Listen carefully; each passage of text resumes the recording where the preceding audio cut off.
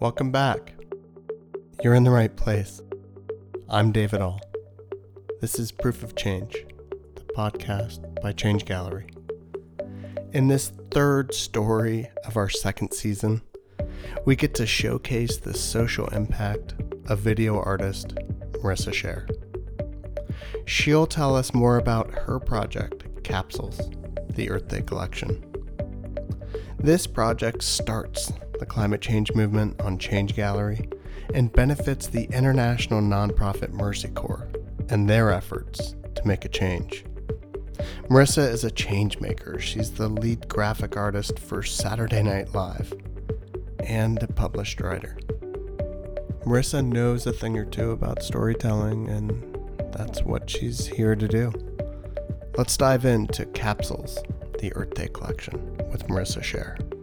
I'm really excited about these three as a triptych, just not only because I feel like they're visually very striking together,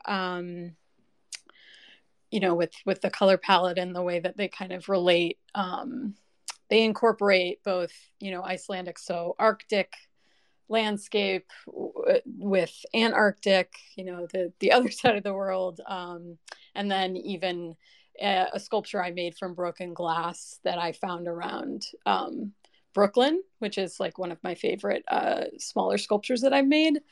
The first one is called Reykjavik 1, and it's literally the first piece I made out of my footage from Reykjavik, and it has a sculpture with some moss and lava rock embedded in it. And I always, after in Iceland as well, you're not allowed to take anything from the landscape, so I always return. I'm just sort of mixing it with water, and then I always return it to the landscape, so that's really important to me. And again, I'm using the recycled dental floss, which is a little gross, but anything I can do, I do wash it off. And so that, we're just I took so many walks along the Reykjavik Bay and like harbor area. And it's just like, it's a landscape, as I already expressed, that I connected with so much.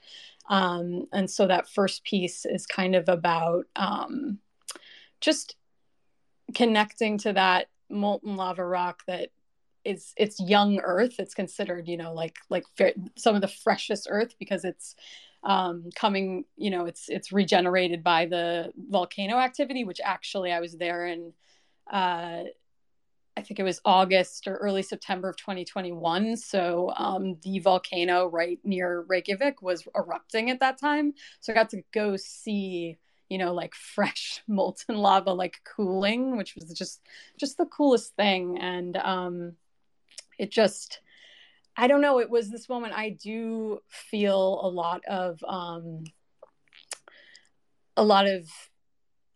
eco, a lot of anxiety around, what's going on with climate change, as I think many of us do. And so this moment in Iceland and these moments where I'm in these beautiful landscapes, I feel a little lighter, if that makes sense. And so just, like seeing the beginning of Earth and thinking about how climate change is happening so fast, and it's more in the forefront, nowadays, like there's more buzz around it, even though it's always been happening. And so it does feel like this great opportunity for us to regenerate and kind of rethink how we're interacting with our habitats. And so that was just something I was feeling, like these moments of hope there. And then the second one is Reykjavik 3. And so that was very personal, and during the pandemic, I did a lot of gardening, and I felt specifically connected to these yellow snapdragons. There was like, I planted a bunch of snapdragons, and only like a couple of the yellow ones like stuck around, and they stuck around for like way longer than they should have, like way into the fall. And so like, they were just kind of my buddies. And so then when I was traveling, post-pandemic in Reykjavik, and I definitely I think the Delta strain was going on. It was like it was one of the many waves, and I was anxious, and I just really connected to these. They have these huge yellow snapdragons planted all over the city, and they're like a lot bigger and bushier, and they just like they I don't know if I sound a little crazy, but like that I felt like they were my friends. So I took a few clippings and I did really jive with them and freeze them into my spheres as I do, and just found that they were like this perfect reflection of, again, the color palette there, which is so specific and so curated in Iceland, which is also a really beautiful element of the landscape. And yeah, I just think like these connections to nature across the globe, you can be in such a different place, and whether or not it's the same flower or the same animal, there's something about that we're all in these spaces and connected to nature in similar ways, and sort of getting back to nature. And I'm on the screen so much, so just anytime I'm wandering around the city by myself trying to make art or document, like I'm in my happy place. So and then the final piece I feel like is sort of the crux. It's like the epitome of the feeling of coming back from Antarctica, and sort of it's very literal. So there's so many incredible landscapes. But one thing we got to see was pancake ice, which sometimes happens in colder climates, like even in the US. In Chicago, I've heard about there being pancake ice in the water there.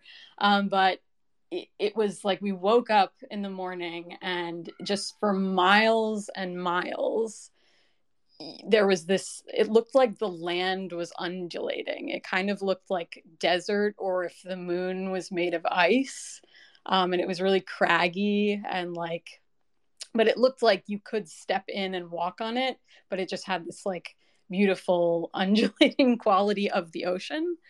And it was so surreal. And I think that was so much of Antarctica, was just feeling like I feel like I'm on another planet, and I sort of wish I was, so it was protected from us. But it is a part of our planet, so it is it is affected by everything we do on the daily, all of us, from big corporations to each of our individual footprints. So I had made this glass sculpture a while back, from the pieces of glass that I found around Brooklyn, and that's a big way that I interact with my Brooklyn or sort of city landscape and day to day, and just pairing them together and kind of trying to emulate the fear I have around if capitalism is allowed, to full on come to Antarctica. Because here I was on a cruise ship. Like, there are more expeditions and sort of like tourism down there. And it's something that, like, it's wonderful that more people will get to see it and care about it. But at the same time, like, there's, obviously a big question of the footprint and kind of what does that mean? And then the Antarctic Treaty, which has been around a while and was renewed in the 80s. Like if that goes away, will allow more pillaging of the Antarctic land and resources and all of that. So it's really like about, literally about trash and litter and reusing what we have and resources and kind of pairing that with this like otherworldly landscape that I want to help protect and I want to be protected. But, in reality, there's a lot we need to do to get there. To get going anywhere, we have to know where to start. Marissa's artwork helps us feel the need to get going, a sense of urgency through empathy. Climate change is one of these big issues that's complex. It's difficult to understand, no matter what your vantage point is. And for a change maker like Marissa to leverage her artwork as NFTs, she's able to uplift a cause that she believes is making a real impact. Let's hear from Jeremy Snyder at Mercy Corps to hear more about their work. thank you for having us, and thank you, Marissa, for not only choosing to work with Mercy Corps on this, but for your beautiful art. It's a little tricky to pivot right now to the climate crisis after sitting here looking at your three pieces, hearing the background of the story, and they're so inspiring and they're so fundamental at the core of who we are as humans and our connectivity to the earth. So this is kind of a hard pivot from there. But I love what you're doing here. I've just got back. I just took my 5-year-old daughter on a ski trip and trying to help her understand the importance of nature and how we, interact. And so your pieces with your frozen capsules are just beautiful. So thank you for those. So I'm Jeremy. I work with Mercy Corps. I've been here for a bit, and I'm really excited to be in this space right now. As Mercy Corps over the last several years has really gone through a transition. A little bit about us. We're a INGO, international nonprofit. We work in about 45 countries right now, and historically pretty traditional humanitarian actor. And over the last several years, really pivoted our work to be climate focused, climate led. As we've seen the scale of global climate crisis just at an unprecedented level. At the most basic level, regions that we work at the most affected by climate change are communities in fragile, conflict-affected areas, and they're experiencing climate change at a rate that the rest of the world isn't. The crisis of water, the volatility of weather, unstable food production, the loss of livelihoods. These are real issues that have real immediate consequences. We also know there are challenges that can be tackled, and we see technology like blockchain having a huge role in tackling this.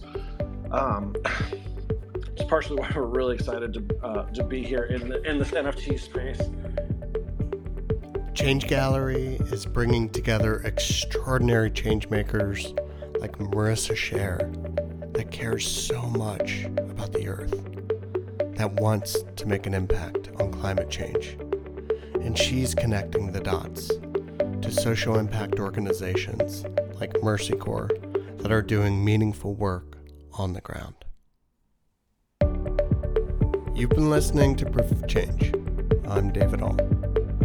We just heard the extraordinary story of Marissa Sher about her project, Capsules, the Earth Day collection.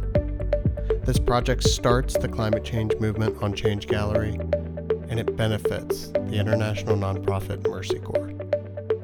Visit change.gallery today and mint to support her cause and shoulder up with Marissa in the fight against climate change.